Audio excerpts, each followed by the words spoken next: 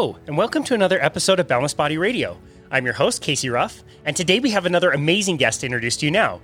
Krishna Hanks is the co-owner of Square One Wellness, providing low-carbohydrate and ketogenic nutrition coaching and personal fitness training to individuals, groups, and organizations. Krishna holds a Master's of Science degree in kinesiology from Indiana University and completed her MBA in the executive program at the University of San Francisco. Most recently, she earned the title Coach Practitioner from the Noakes Foundation, which was created by former guest Dr. Tim Noakes.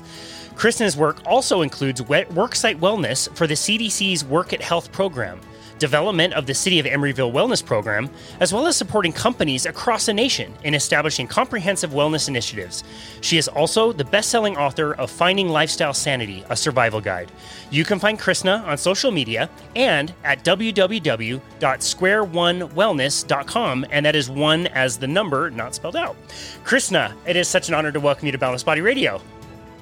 Thank you so much. It's my pleasure and honor to be part of one of your programs. I've been a fan for a while. Well, thank you so much. It's such an honor to host you. We have to start out being really honest. You say you're 64, but I don't believe you. Well, I'm closing in on 65. The 22nd of this month, right? It ends the 64 journey. Wow. We go into 65, wow. Yes. Well, you are definitely like a 25-year-old trapped in a 65-year-old's body, that's for sure. Do you feel like you're the healthiest you've ever been in your entire life right now? I think I'm at one of those stages where I feel extremely vibrant. Yes. It's hard to remember exactly how you felt when you were 20, or let's say when I was a teenager turning backflips down a basketball court. But I feel much better than I did when I was 40, for sure. Overcoming some, health issues due to nutrition, but definitely I think, there's no reason that many, many people my age shouldn't also feel vibrantly healthy. And I think that if there's anything I hope to inspire and empower people is to take charge of your health. Yeah, I love that so much. I get a little frustrated, and I'm wondering if you do too, when people just look around and see everybody else just on that slow, kind of steady decline into aging, and we just say it's normal, or we call it dad bod, or it's just normal to have your back hurt, or your joints hurt, or poor digestion, and you're just gaining all this weight and taking medications. Does that ever frustrate you that that's become so normalized? Completely. A perfect example is someone, if I go, for a routine checkup or something, they always say, what are your medications? And I say, none. And they're like flabbergasted, right? The eyebrows go up, the eyes open wide. I think we've so come to accept that, like, I'm going to use 50 as a number, but it might even be less, that once you hit 50 and above, it just starts going down, right? Your movement skills deplete, your energy depletes. As you mentioned, all these things like joint problems, issues. I strongly, inherently believe it doesn't have to be that way. And we've got a lot of really amazing role models within particularly the low-carb community. Look at Mark Sisson, he's 68, looks phenomenal, right? You can go on the list of numerous people in this field who are on the aging trajectory, but they still have vibrant health. And that's kind of my word. I think it's, you really have to invest in your understanding of what nutrition does, getting, a good exercise routine. And I think maybe the biggest challenge for many people my age is we've been told to fear everything, right? To fear fat, to fear saturated fat particularly, to fear the sunshine, right? To, fear even protein, right?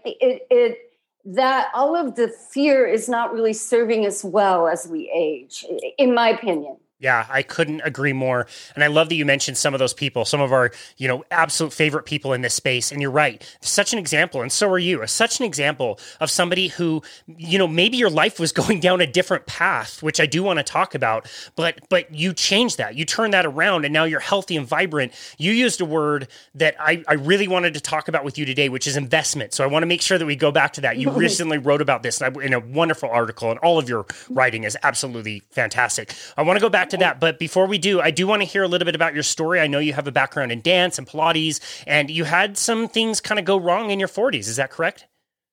Absolutely. So, sort of short version of the background to lead to what I call my health story or my food story is I grew up in the Midwest. I grew up with, kind of basic, my mom was a fabulous cook on a really tight budget. We were a one income family. But she, cooked meat, vegetables, all those kind of, I grew up with that, right? I started dancing professionally around the age of 15, right? That lasted me to about the age of 43, something like that, which is pretty long for a dancer. Along the way, that's when I also, as any dancer knows, you have to be able to do multiple things just to survive. I taught dance. I certified in Iyengar yoga, classical Pilates. I was a personal trainer for many companies in New York. I worked also for a company called Homebodies.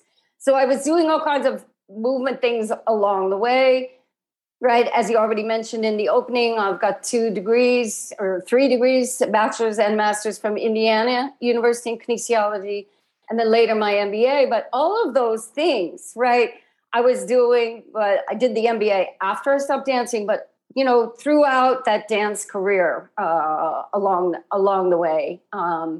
But my food story begins after I stopped dancing or was winding down. I had been pretty much for the last 2 decades of my performing career a vegetarian.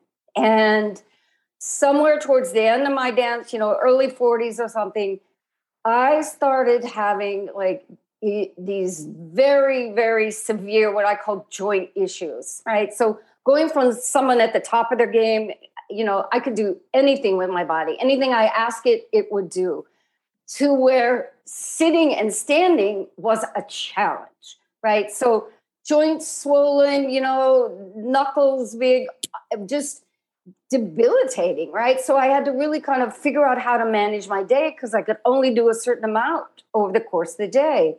I was at that time working in an executive coaching for an executive coaching company in the Netherlands. They're very kind. Everybody was very supportive on that. But I spent what I call 2 years on the medical hamster wheel. Oh, you must have rheumatoid arthritis. Oh, you have some strange autoimmune disease. Or maybe you've got, some kind of rare infection that you picked up somewhere along the way.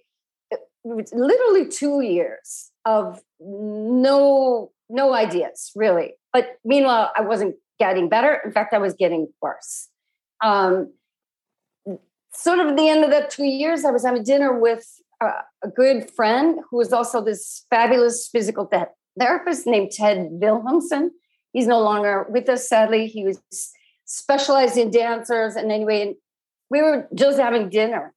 And he said, have you ever thought about your diet?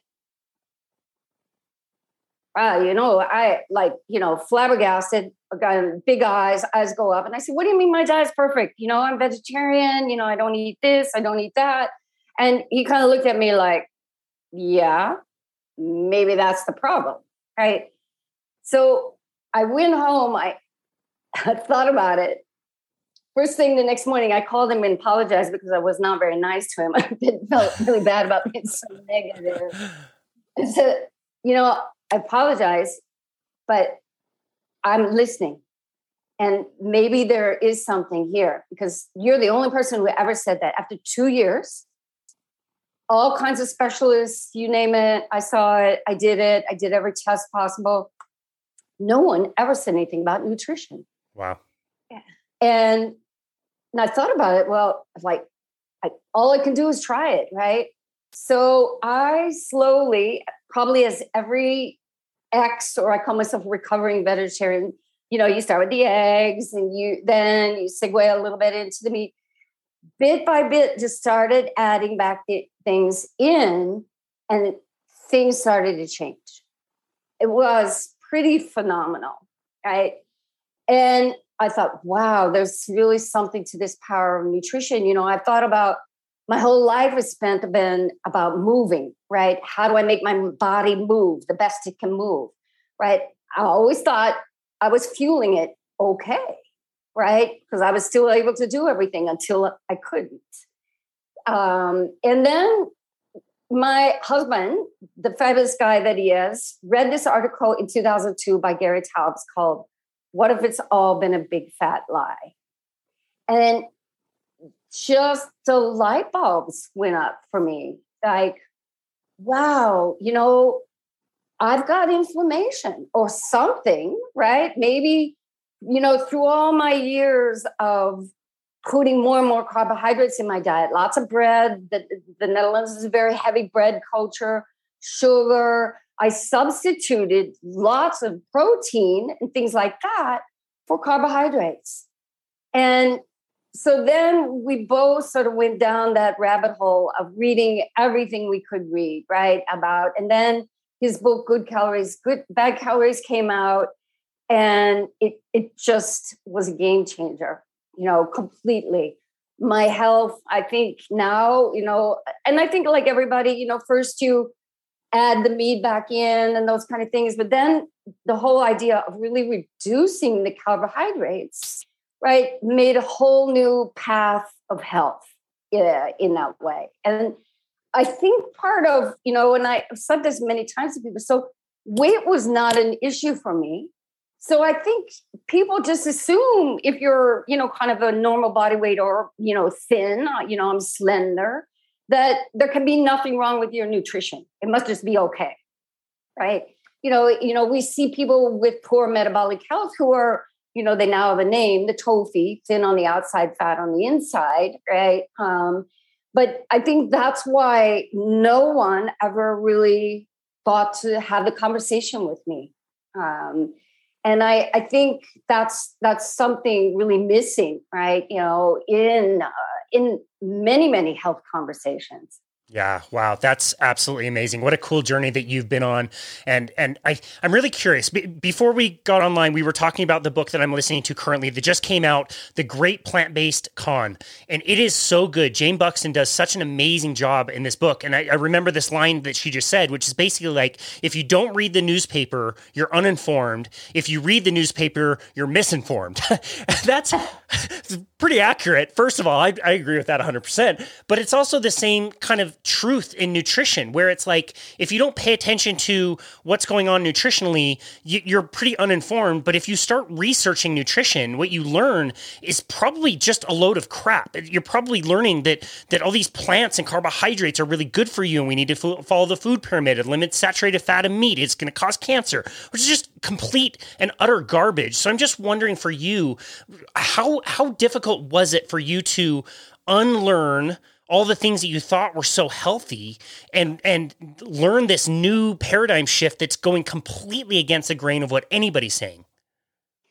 I think there may be multiple things. Well, first, it really helped that the two of us, we don't have children. It's just my husband and I in our house, really went down the investigative research route ourselves, right? So that we were kind of discussing things, debating things, and talking about it in that way. Another piece that was highly influential is, I was living outside of the country for close to a couple decades, right? So let's say, late 80s, 90s, early part of 2000. And every time I came back to visit family or friends into the United States, I kept seeing people just started looking worse. And it wasn't a weight thing. It wasn't that they were just getting larger, but they, looked energyless. They looked in poor health, wow. Posture, you saw more and more people walking with walkers or needing assistance in the airport. So a sort of thing, it was like a story playing in my head, like, what's going on? Also seeing that many, many people were just exercising crazy amounts. and still having health issues, right? So, believing that whole idea that you can exercise away a poor diet. So those things cause me to still, think critically. And maybe it's easier to have a little critical eye when you're not, in the United States, right? In fact, one of my very first blogs, I started blogging in 2010, I believe, around there, just after Gary Taubes was it's titled, "Let's Change the Conversation." Something that I picked up on in Europe, people don't sit at the dinner time and talk about calories and, is this healthy and that, but in America, there's kind of an obsession, right? Oh, should I eat that or shouldn't I eat that? It was bizarre, kind of two sides. And certainly things probably have changed a lot. But I think it's having a different lens. And the other thing is being in the fitness industry so long, whether it's, and I include, let's say I was in the performing arts, I did a lot of personal training and fitness in that way.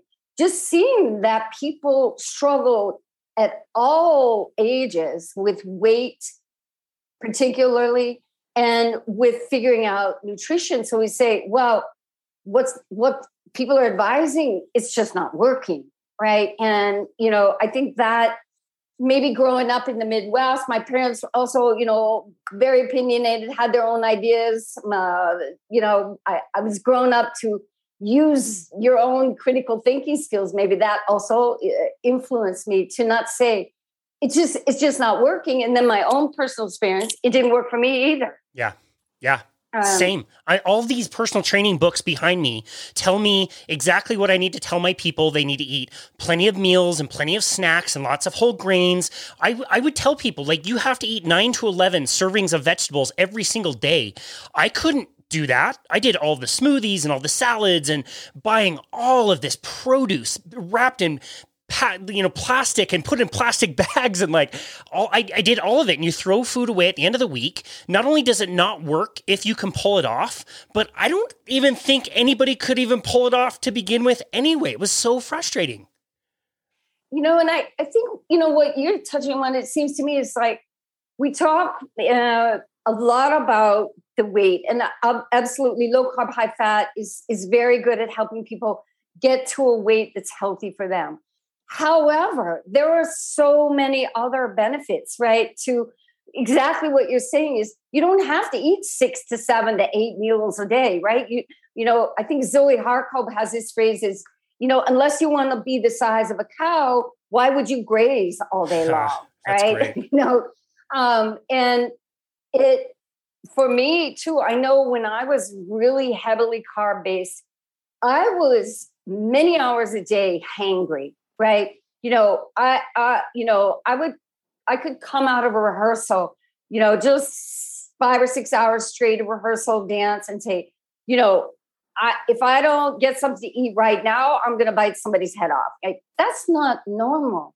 And we have normalized this idea that, you should be slung up on your blood sugar, dropped off, and then, let's do it again. Right. Let's see how many times we can do it during the day.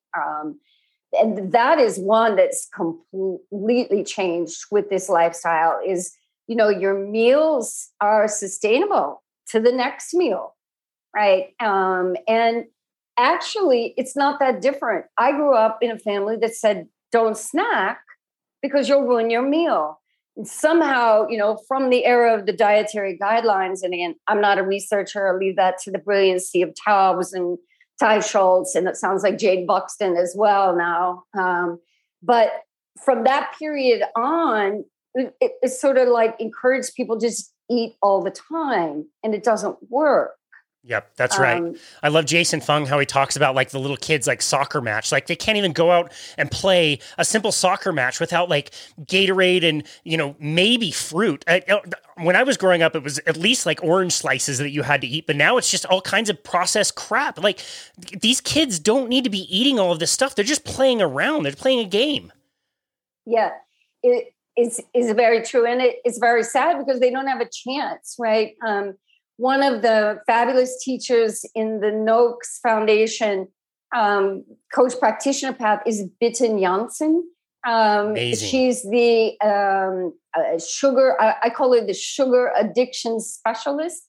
And she said, what we're battling is that this indoctrination, right? At a very young age, you start getting incredible amounts of sugar, right? And then as that dependency comes along, you need more of it, right? And then you need more of it. And that's just going to be a constant battle. And one of the things I feel most proud about with some of my clients is this feeling to, like we talked about at the beginning, take charge of your health. Is once you can get yourself away from that need to snack all the time, it's very liberating. So liberating.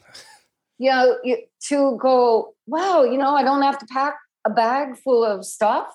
When I was dancing on the tour, people used to joke about me. I'm 5'2", I'm around 100 pounds, that my bag was bigger than me, right? Because again, this hungry a lot, you hoard food, right? You want to make sure you got all the stuff in your bag and, that you've got like your food for 2 days. I don't need that anymore, right? You have a meal, you wait to the next meal. So liberating. Yeah. I'm so glad you used that word. I used to tell people like, I love to cook. I love to shop. I love to buy new ingredients and try new things. And it's like, the more I go, it's like, no, I don't. I like to go on walks and paddleboard and enjoy the sunshine. I want to spend the least amount of time on my food. Let's get some really simple things that allows me to eat maybe once or twice a day. And I feel great and energy's good. And I can go out and actually enjoy myself and not spend all this time and money in the kitchen. Yes. Yeah. And I think, the more you get comfortable, right. I feel really sad when people say, "Oh, I don't like to cook," or "I don't like," it's too challenging. And then my response often is, "Well, then your health will sacrifice." Yeah. Right. If you outsource your food, and I don't know if you saw that tweet rolling around last week. That someone, for a family, I think it was of 3, they had spent like $8,500 on Uber Eats in 1 month. What? And can you believe that? Right? I mean, I don't know if you saw, we just bought half a cow, right? And a freezer. And I can tell you, it's not even a third of that, right? Wow. And that's food for a whole year, basically. Yeah, exactly. I mean, but when we outsource everything, and I understand people are busy, sometimes maybe you need, something delivered, or you're having a health issue, those kind of things. But the more you put your health in the food, and for many people, it's heavily processed food. It's not real food. The more your health is in danger. Yeah. Couldn't agree more. I think that's so well said. And I do think people do have some leeway, and it's not like you have to do it every single meal, but you are going to pay a price. There is a price to pay. If you go off the diet, you might get anxiety. You might feel terrible the next day. Your sleep might suffer. And the more and more you go down this path, I think the more times you're just not willing to give up feeling amazing for something that might taste good super temporarily.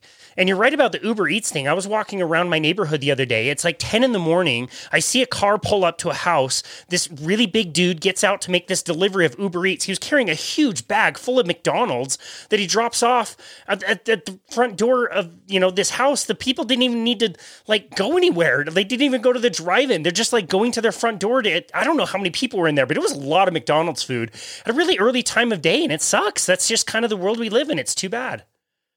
Yeah. I mean, someone asked me one time, what do you do? I said, I'm a health coach. And I said, what does that mean? I said, encourage people to eat real food and move as much as they can. I love that. I love that. And that's a perfect segue, because you just tackled this question on one of your more recent blogs. What is health? And so I would love for you to elaborate a little bit. How do you define health? Because I think both of us have heard, that health is like an absence of feeling bad or being sick. And I don't know, I never really loved that definition, and I really appreciated your definition. So maybe you could tell us, how do you define health? I think probably for sure we're all individual, right? We all have our own definition. But I think, Joseph Pilates had a quote, and I'm paraphrasing, I don't know it exactly, that, health is being able to enjoy life with zest and vibrancy, right? And again, I just paraphrase it. The quote is more than that. But I think health to me means having energy, right? On a daily basis, having energy also over at the end of the day, so that when you finish work, you don't just sort of collapse on the couch, right? It is, being able to do the things that you want to do with independence, right? You mentioned my age, and I'm closing in on 65.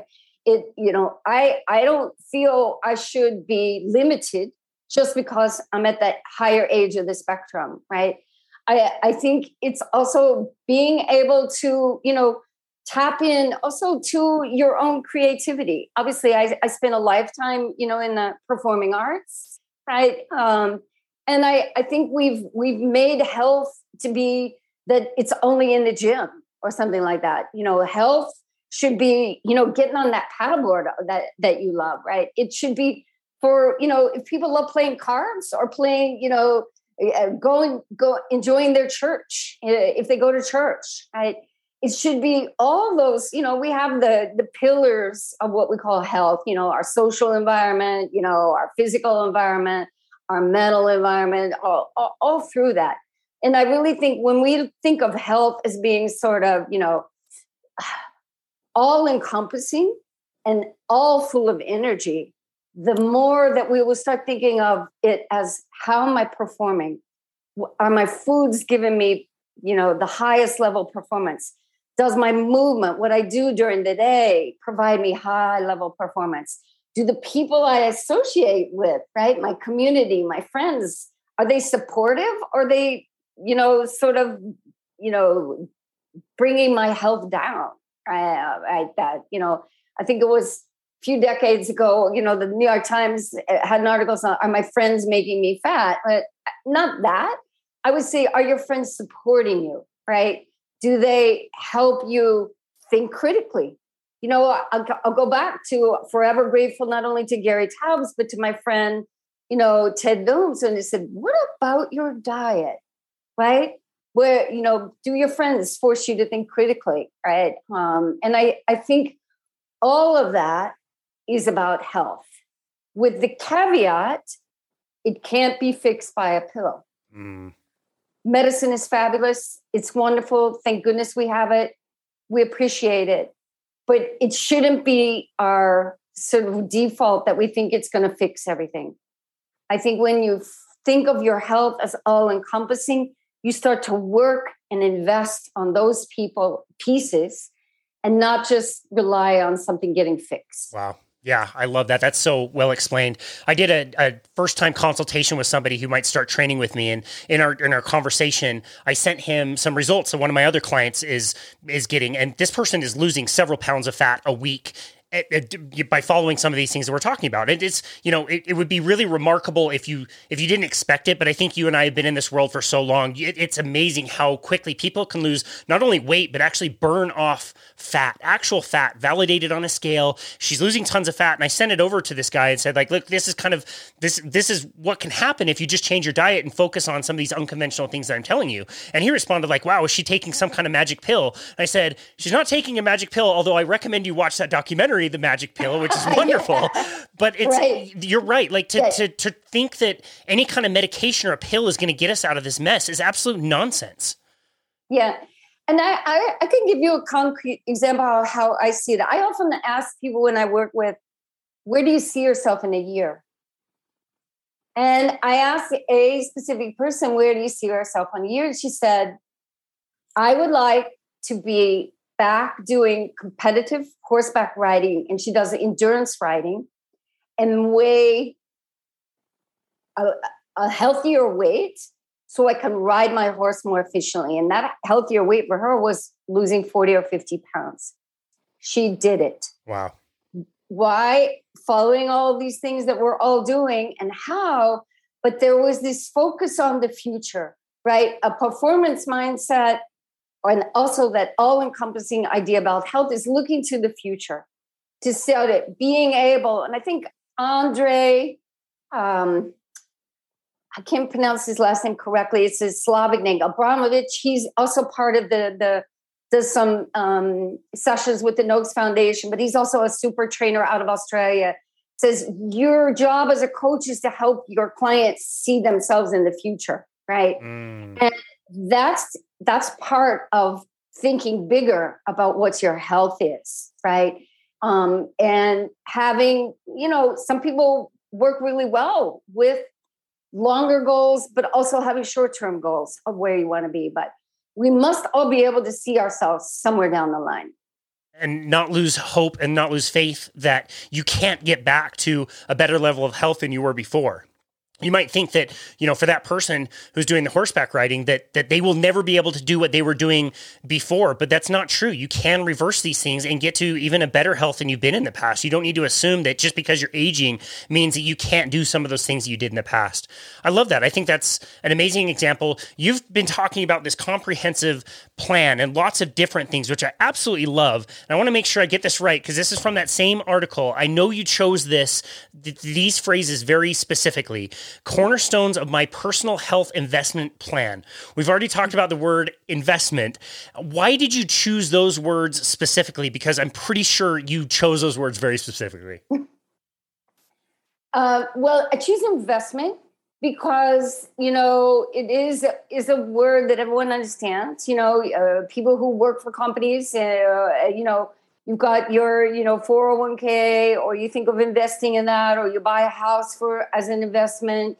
You invest in things that you hope, if you are someone who has children, that you can pass on to your children or other relatives. And when we think about our health, I feel many people have sort of forgone this idea that it's also an investment, right? That somehow we don't need to take care of it right now. It'll just kind of be there, right?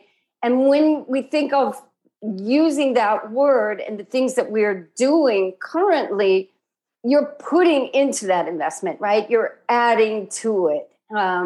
So that was really the reason. And maybe also, being influenced by working with different executives along, I had 15 years in executive coaching.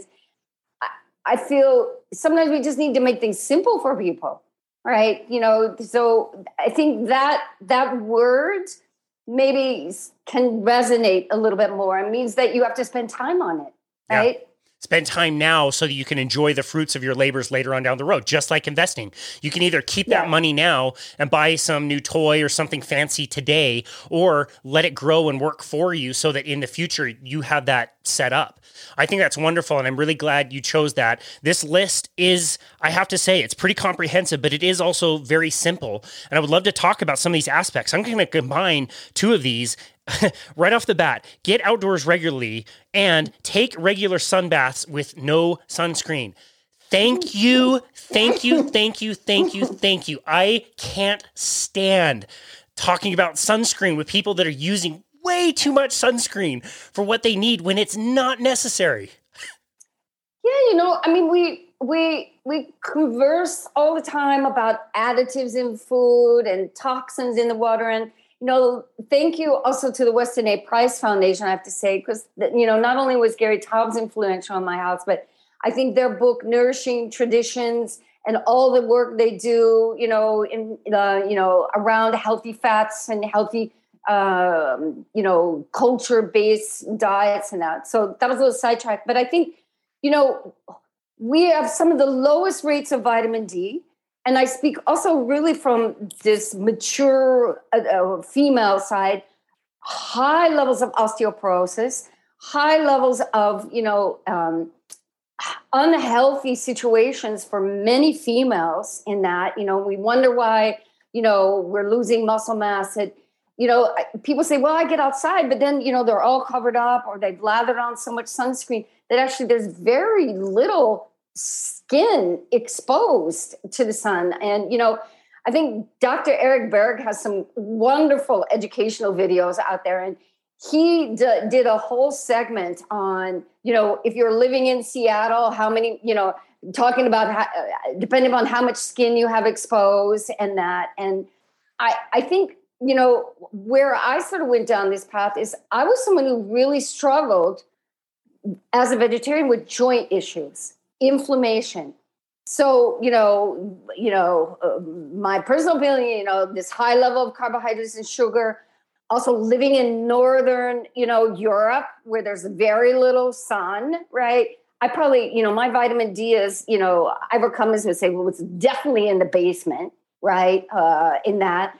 So part of my aging process has been to up that number and I always strive to up something either with a nutritional source or a natural source first. If I'm not successful there, then, maybe think about a supplement. And, in the winter, if you're not getting supplement, I think supplements can help, but I don't see them as that first resource.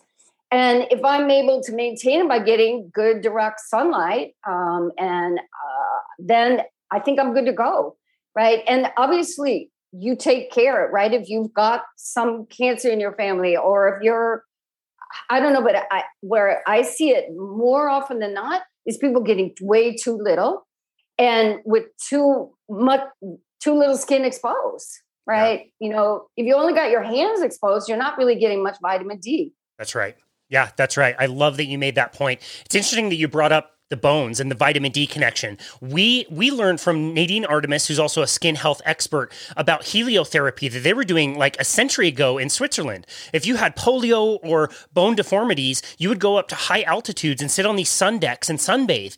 And the only catch, you had to have your eyes exposed also. The people that use sunglasses didn't get very good results. You had to have your whole body exposed, including your eyes, but they would fix bone deformities by exposing people to the sun. It's really amazing. And you're right. You have to be smart about it. This is where we recommend tools like DMinder, the app, which you can, I love it. It's amazing. Yeah. You can put in your skin type and show where you are on the planet, what percentage of your skin is exposed, and start early in the year and start at the lowest horizon times, like sunrises and sunsets.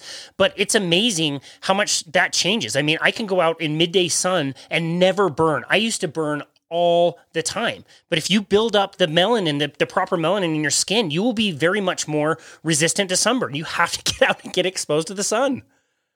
I agree. And, in Europe, again, I'm not a historian, but, sunbath was recommended for anybody with tuberculosis, right? They would send them to the sanatoriums to be able to sit outside and get sunbaths. And then again, like everything else, I've written numerous times or other posts about we're an all or nothing culture in America, right? We're a crisis or we're complacency. We're all or nothing, right? I grew up in the Midwest. We had a boat. We went wire skiing. We'd be out hours on a day, right? And then we fast forward to now, and everybody's lathering everybody on with so much sunscreen. I used to swim when we lived in the Bay Area at a public pool in an area, beautiful pool. And sometimes you would see people, they would do the zinc all over themselves, and everything, long sleeves, and then go swimming in the swimming pool. You think, wow, we've come so far, right? Where people would just jump in the lake or something like that. And I think we need to shift the pendulum back to some normal place, right? And like it's pretty amazing when you go low carb is you see, my complexion cleaned up. So, no skin problems once I lowered that, but also you just don't burn as easily. And I think you see that again. I'm not a scientist. I don't have a scientific study to put, but what you hear, right, anecdotally from many, many people is their skin tolerance has improved magnificently through reduction of, we haven't even talked about toxic seed oils, right? Reducing toxic seed oils, reducing carbohydrates, reducing sugar, right? All those inflammatory things, right, that our bodies particular skin doesn't like. Yeah, that's right.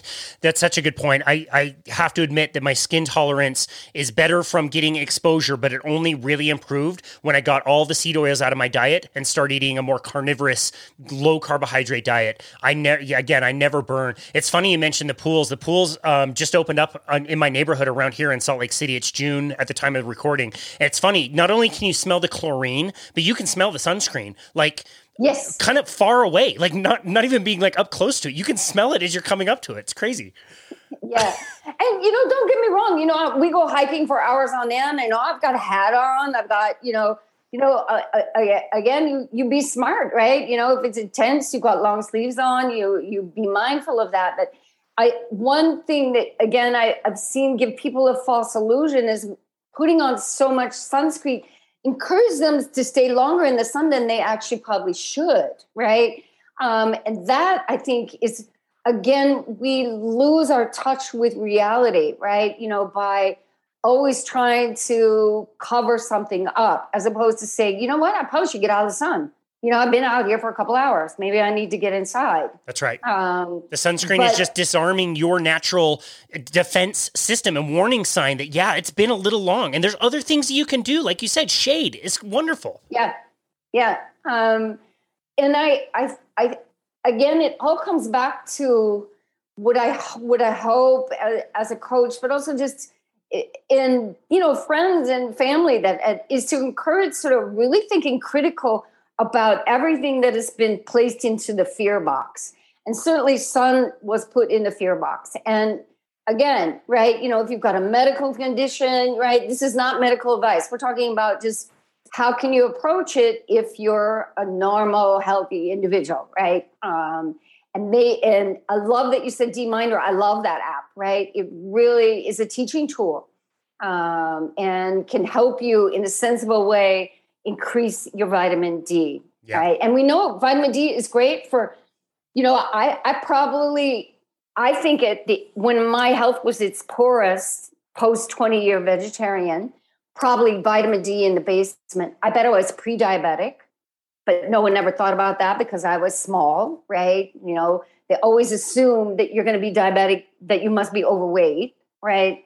And I think we do a disservice to those people who have poor metabolic health, but might not be overweight. That's right. Look at Dr. Tim Noakes. I mean, he was never overweight, running marathons all over the place, and he was diagnosed pre-diabetic.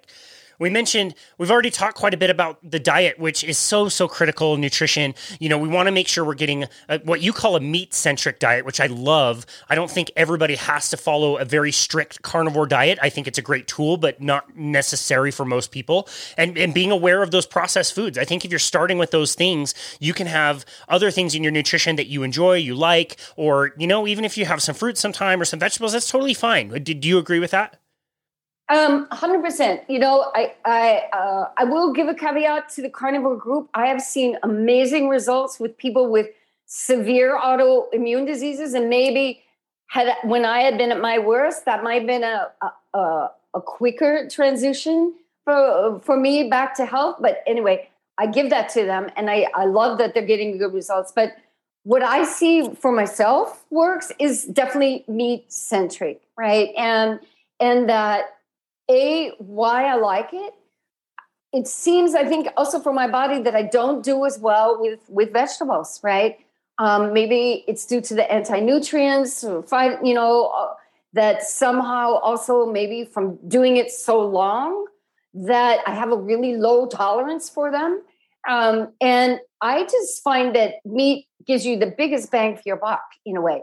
You get all these incredible vitamins and nutrients, and I love and I highly encourage anybody to read Chris Kresser's, Red Meat Does a Body Good article. He does a really deep dive into that research.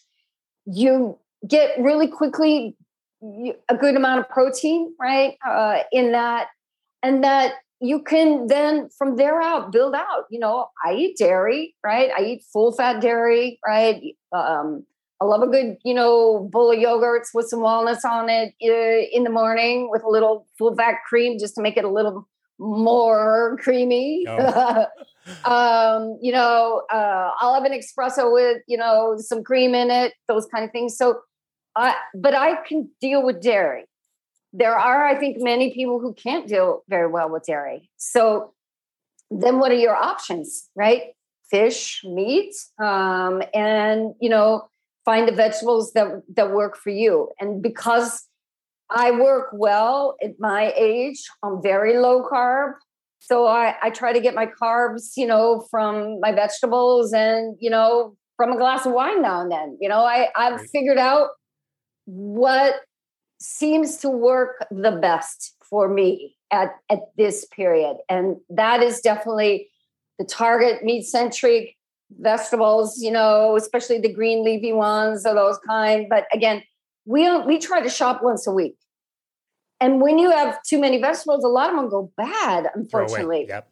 So when two people are working full time, right, meat is really great. You can food prep, right? You can, we have a kitchen full of eggs and, again, we eat cheese. I got a Dutch husband. You think we're not going to eat cheese? Plus, I love it too myself. Those kind of things. But again, we're a household that can tolerate dairy. And I know that there are a lot of, people who are very anti-dairy, but I see that on a case by cases. If it works for you and you like it, you enjoy it, it gives you energy, go for it, I say. Yeah. I love that. That's very pragmatic. That's really practical. I absolutely love that. The thing that really surprised me getting into this kind of space was not only learning that vegetables and plant matter might not be all that good for you, but also what you mentioned, those anti-nutrients, that plants can actually be actively bad for you. And there's just always a question, like people ask me, well, like, what if I just have spinach like a few days a week? And it's like, well, I don't know. It can cause problems. What if I have all these apples? I don't know. That's kind of a lot of sugar. We don't have apples the way we had apples 50 years ago. And so there's always a question with the plant foods when with the meat, you're right. It's safe. It's easy. It's convenient. It has all the nutrients you need. There's no questioning. You can definitely go that direction and be fully nourished. 100%. And I'll give you again a couple of concrete examples. First and foremost, I think somehow we've given vegetables a free ride. They're healthy, right? And I want to say, not for everybody, right? And they might just be fabuloso, right? I just stole that word from my dear friend Margot. She used to use that. I don't know that it's fabuloso for some people, but we can't say that they're a free ride for everybody. I had a client, not a nutritional client, but a fitness client. And she came to me with severe fibromyalgia and done everything, right? To the point where she couldn't lift her arms above her shoulders, around my age at that time. And we started working together. And, oftentimes in fitness, you just have conversations with people about their nutrition. And then anyway, over a period, I think, of a year or so, we finally figured out nightshade vegetables were giving her enormous inflammation, oxidation, who knows what else. Once she started eliminating those, along with all the other pieces that we were doing, I mean, the change was incredible, right? To see someone be able to lift their arm finally up, above their ear, those kind of things. But we always have just sort of said, eat as many vegetables, right? 5 a day, and again, Zoe Harcombe says that 5 a day would just pluck from thin air, right? It's not founded on any good science, right? And no, not everybody should eat 5 a day, right? That's one particular person. I know someone currently who's been suffering with some skin rashes and, not sure exactly what it is. But again, eliminating some of the vegetables seems to be assisting in helping, right, calm down the inflammation. So I think if someone has those kind of things, I think they need to, for themselves, start doing some elimination diet, right? Yeah. And that's where the carnivore diet has come in. Is basically an elimination diet, right? That's right. You get rid of everything else. You've got the meat, and then if you want to, then you start adding back in, and then you see what's really affecting you, which is in some way what Atkins did, right? That's right. The induction phase is take most things away, except the fat, right? And except the protein. And then later down the road, you can add things back in. Yeah. I love that. That's amazing and a great way to approach it. And I think so many people would notice so much benefit from trying that for themselves. You've been doing this for a long time. You mentioned dance, you mentioned Pilates. I'm so fortunate. My wife Bethany is comprehensive certified, and we have a reformer down in our basement gym, which is amazing. So much fun. I'm wondering, how has your understanding of exercise and movement evolved over time, and what things do you recommend now? Well, definitely what has evolved, obviously, I had quite a fitness journey, right? And that journey also changed along the way. I was, as a dancer, heavily involved in the Iyengar yoga movement, got certified, teacher trainer, was part of the Amsterdam teacher training team, giving certifications there. And this is going to be kind of a long story, but I try to make it short. I kept suffering from a hamstring injury, right?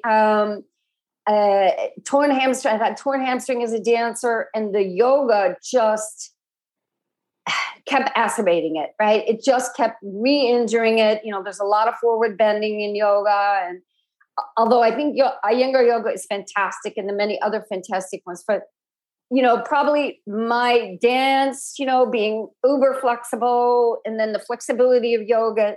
So I finally realized that I went back to Pilates, which I'd always done as a dancer, sort of cross training, and started to really heal myself with that, right? Because Pilates is a little more comprehensive in how you work your body.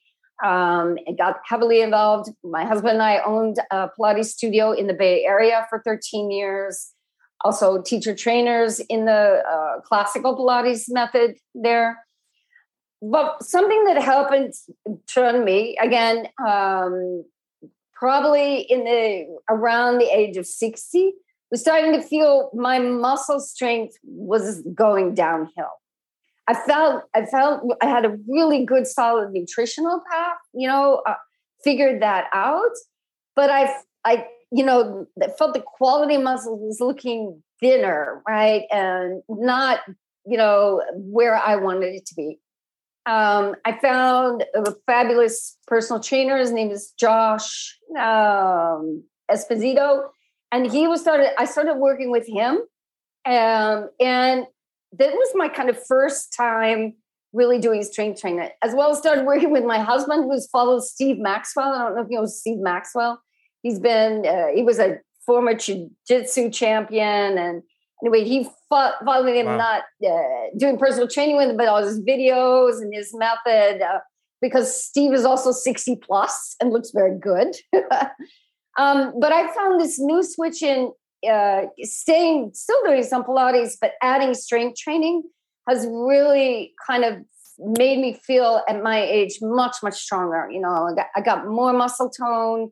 I feel, I regained from my earlier decades the muscle tone that I had then. And that is definitely by adding strength training. And I really think that as we age, that somehow needs to be part of your system. Whether you do plain out body weight resistance, or you lift weights in the gym, or you do some combo of those, then I think Pilates is great for the core strength and really the maintenance and keeping everything toned at a level. But I think if you really want to up and get your muscles a little bit stronger, you have to add something to that. Again, that's my own personal experience at, close to 65. I think we just have to face the fact that we lose some muscle mass every year just by aging. Yeah. Well, it's such a shame because I see so few people out there, women age 65 doing strength training, crushing steaks. Like, you just don't see that all the time. It's so much like cardio centric and doing lots of salads and things like that. And again, it's it's following that calories in, calories out advice. It just leads people down the wrong path. It's unfortunate. And I wish people would follow your lead and do some of those things. They're so important. I love the strength training, especially as we age. It's just so critical to be able to maintain that muscle mass. And that's your function. That's your ability to care for your grandkids or cook amazing meals. Or like you mentioned, some of the other things on this list, like being social and enjoying, your friends and family. And you talk about also heat exposure and cold exposure. We love all of those things as part of this whole comprehensive list, and enjoying your life is such a big part of that. And it's actually what a lot of people used to do, right? This idea of being in the sun, right? I grew up with that, water skiing on the Mississippi River, right? People spending hours outside doing, cold showers, right? That was supposed to be good for you, right? Now it's fancy with the cold, very expensive dips that you can do, people. But I just did the cold plunge this week at work, and I thought, wow, how energizing is that, right? And I think, again, the social piece, but everything that I've sort of mentioned is my cornerstones for health is really still old school. Jack LaLanne talked about these things. You shouldn't be eating sugar, right?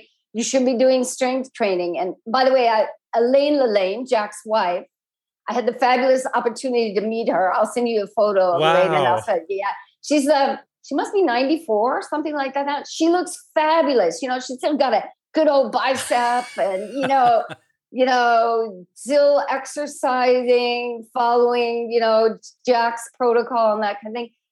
Those are inspiring people, right? To keep around. And I think getting, sort of deviated a little bit off your thing, but I think it all comes back to people have been ingrained to think that it's cardio, right?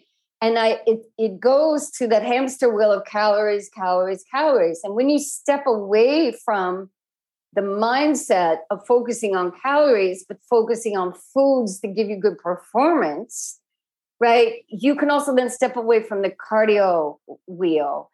And I loved in Benjamin Bickman's book that he talked about that your biggest bang for your buck. Yeah, well, it's such a good book. Is resistance training, right? The skeletal muscle is a big depot for glucose. And I think that we just have to keep talking about it. And also, I had a conversation this week with somebody who said, but I'm going to miss the high of running. I think once you get into it, you develop other good energy, good highs from the other things. But that's a personal opinion. Yeah, no, I agree. I'd never thought that walking could give me a feeling of a high sensation, but like today it's been pouring rain. I've been busy with clients. I haven't gotten out to do my normal walk around the lake, and I'm missing it like crazy. You can definitely get all kinds of endorphins from just those simple things, going on walks, being outside, lifting weights. It's such an easier and more simple way of doing things and such a more natural way of doing things. And it's, again, we're out here trying to, sell people more products and more supplements and more meal plans and more exercise equipment. It's not necessary. You can do all of this stuff for free. The sun is shining all the time for free, giving us all kinds of life and nutrients, and we can take advantage of that. We don't need to spend tons of time and money to be able to take advantage. Yes. Yeah. And, a lot of people have gotten really creative on, building, something in their garage, putting things together. And, you can lift, heavy books if you don't have anything of that. But it is figuring out that combination that you do need to put some stress, right, on your muscles, right? And I think it's Doug McGough who, Body by Science, right? So good. So good. Shows such amazing results with people, right, who have been really, even worse on that downhill slide of aging, and just the results he gets with people doing, simple, to fill your exercises, right, in like 15 to 20 minutes. But one time a week, maybe once or twice a week, that's it. Yeah, exactly. Yeah. My routine right now is I do kind of a Steve Maxwell at home, resistance training, mostly body weight resistance with straps and stuff. I lift weights, as I mentioned, with a trainer one time a week.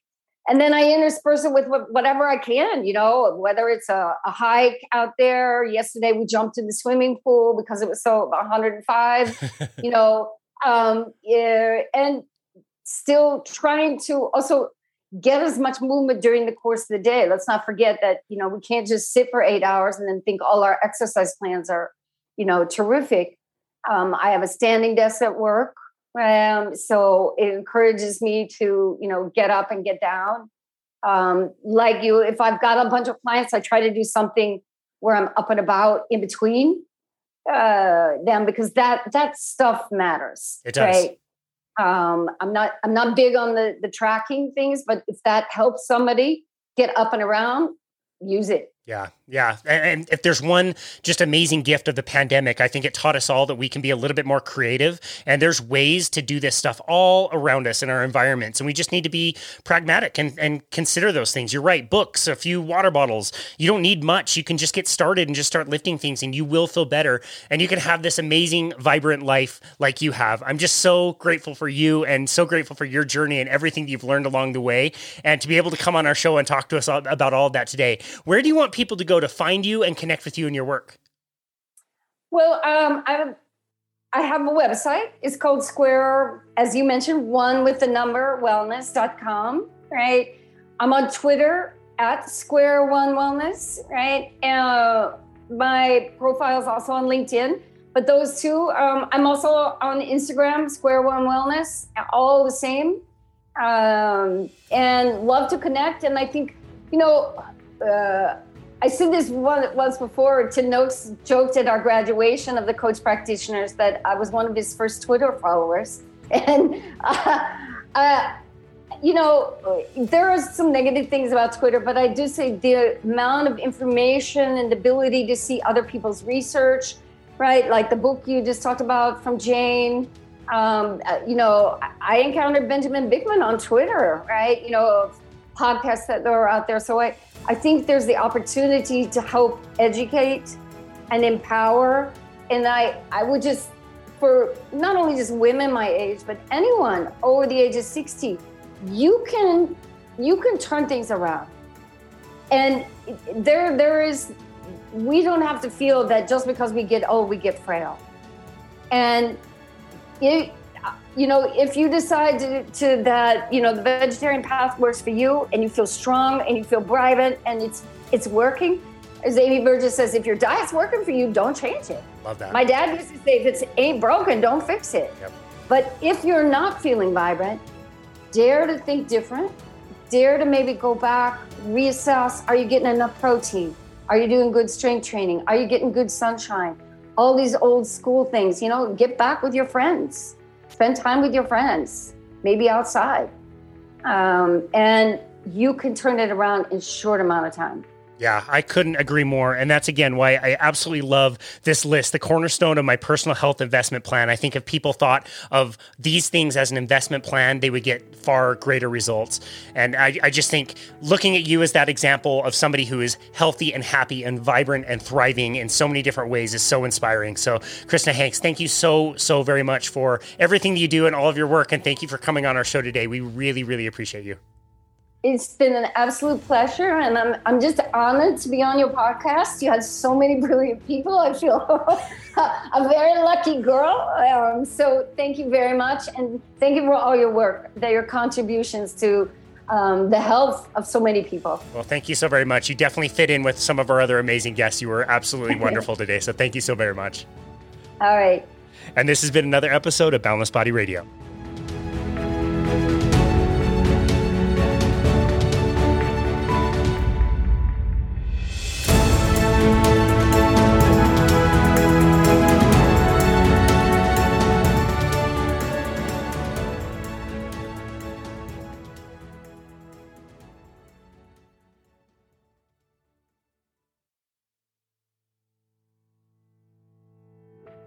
Thank you again so very much for continuing to listen to and support Boundless Body Radio.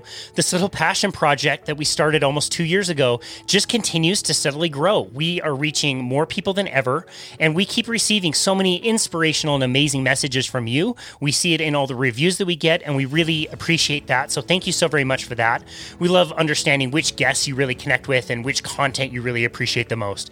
We wanted to take a second also to give a huge shout out to our amazing guests. We love the people that we've been able to host and all their amazing content in these awesome conversations. And we have to say, in the pipeline, we already have lots of great episodes that will be coming to you soon, and lots of great guests. Some will be new to the show, and others will be familiar to you if you have been listening to our show for a while. So look forward to that. On our website, which is myboundlessbody.com, we are still running a lot of the same offers that we have been running for the last few months. These offers are complimentary, and we've really had a great time connecting with people all over the world who are taking advantage of these. So if you go to our website, which again is myboundlessbody.com, on the main page you will find a button that says Book Now. You can book either a functional movement screen, which is a movement screening tool used to evaluate movement patterns to optimize mobility, fitness, and injury prevention. We do that virtually through Zoom with a bit of creativity. You can book that session, which takes about 30 minutes and is complimentary. You can also see another booking for a 30-minute consultation with us, where we can really chat about anything that you like. We can talk about fitness or nutrition or help you come up with a plan for you to be able to reach your goals. As always, it really helps us grow if you leave us a rating and review. So please be sure to go to Apple, leave us a 5-star rating and review. And thank you, as always, for listening to Boundless Body Radio.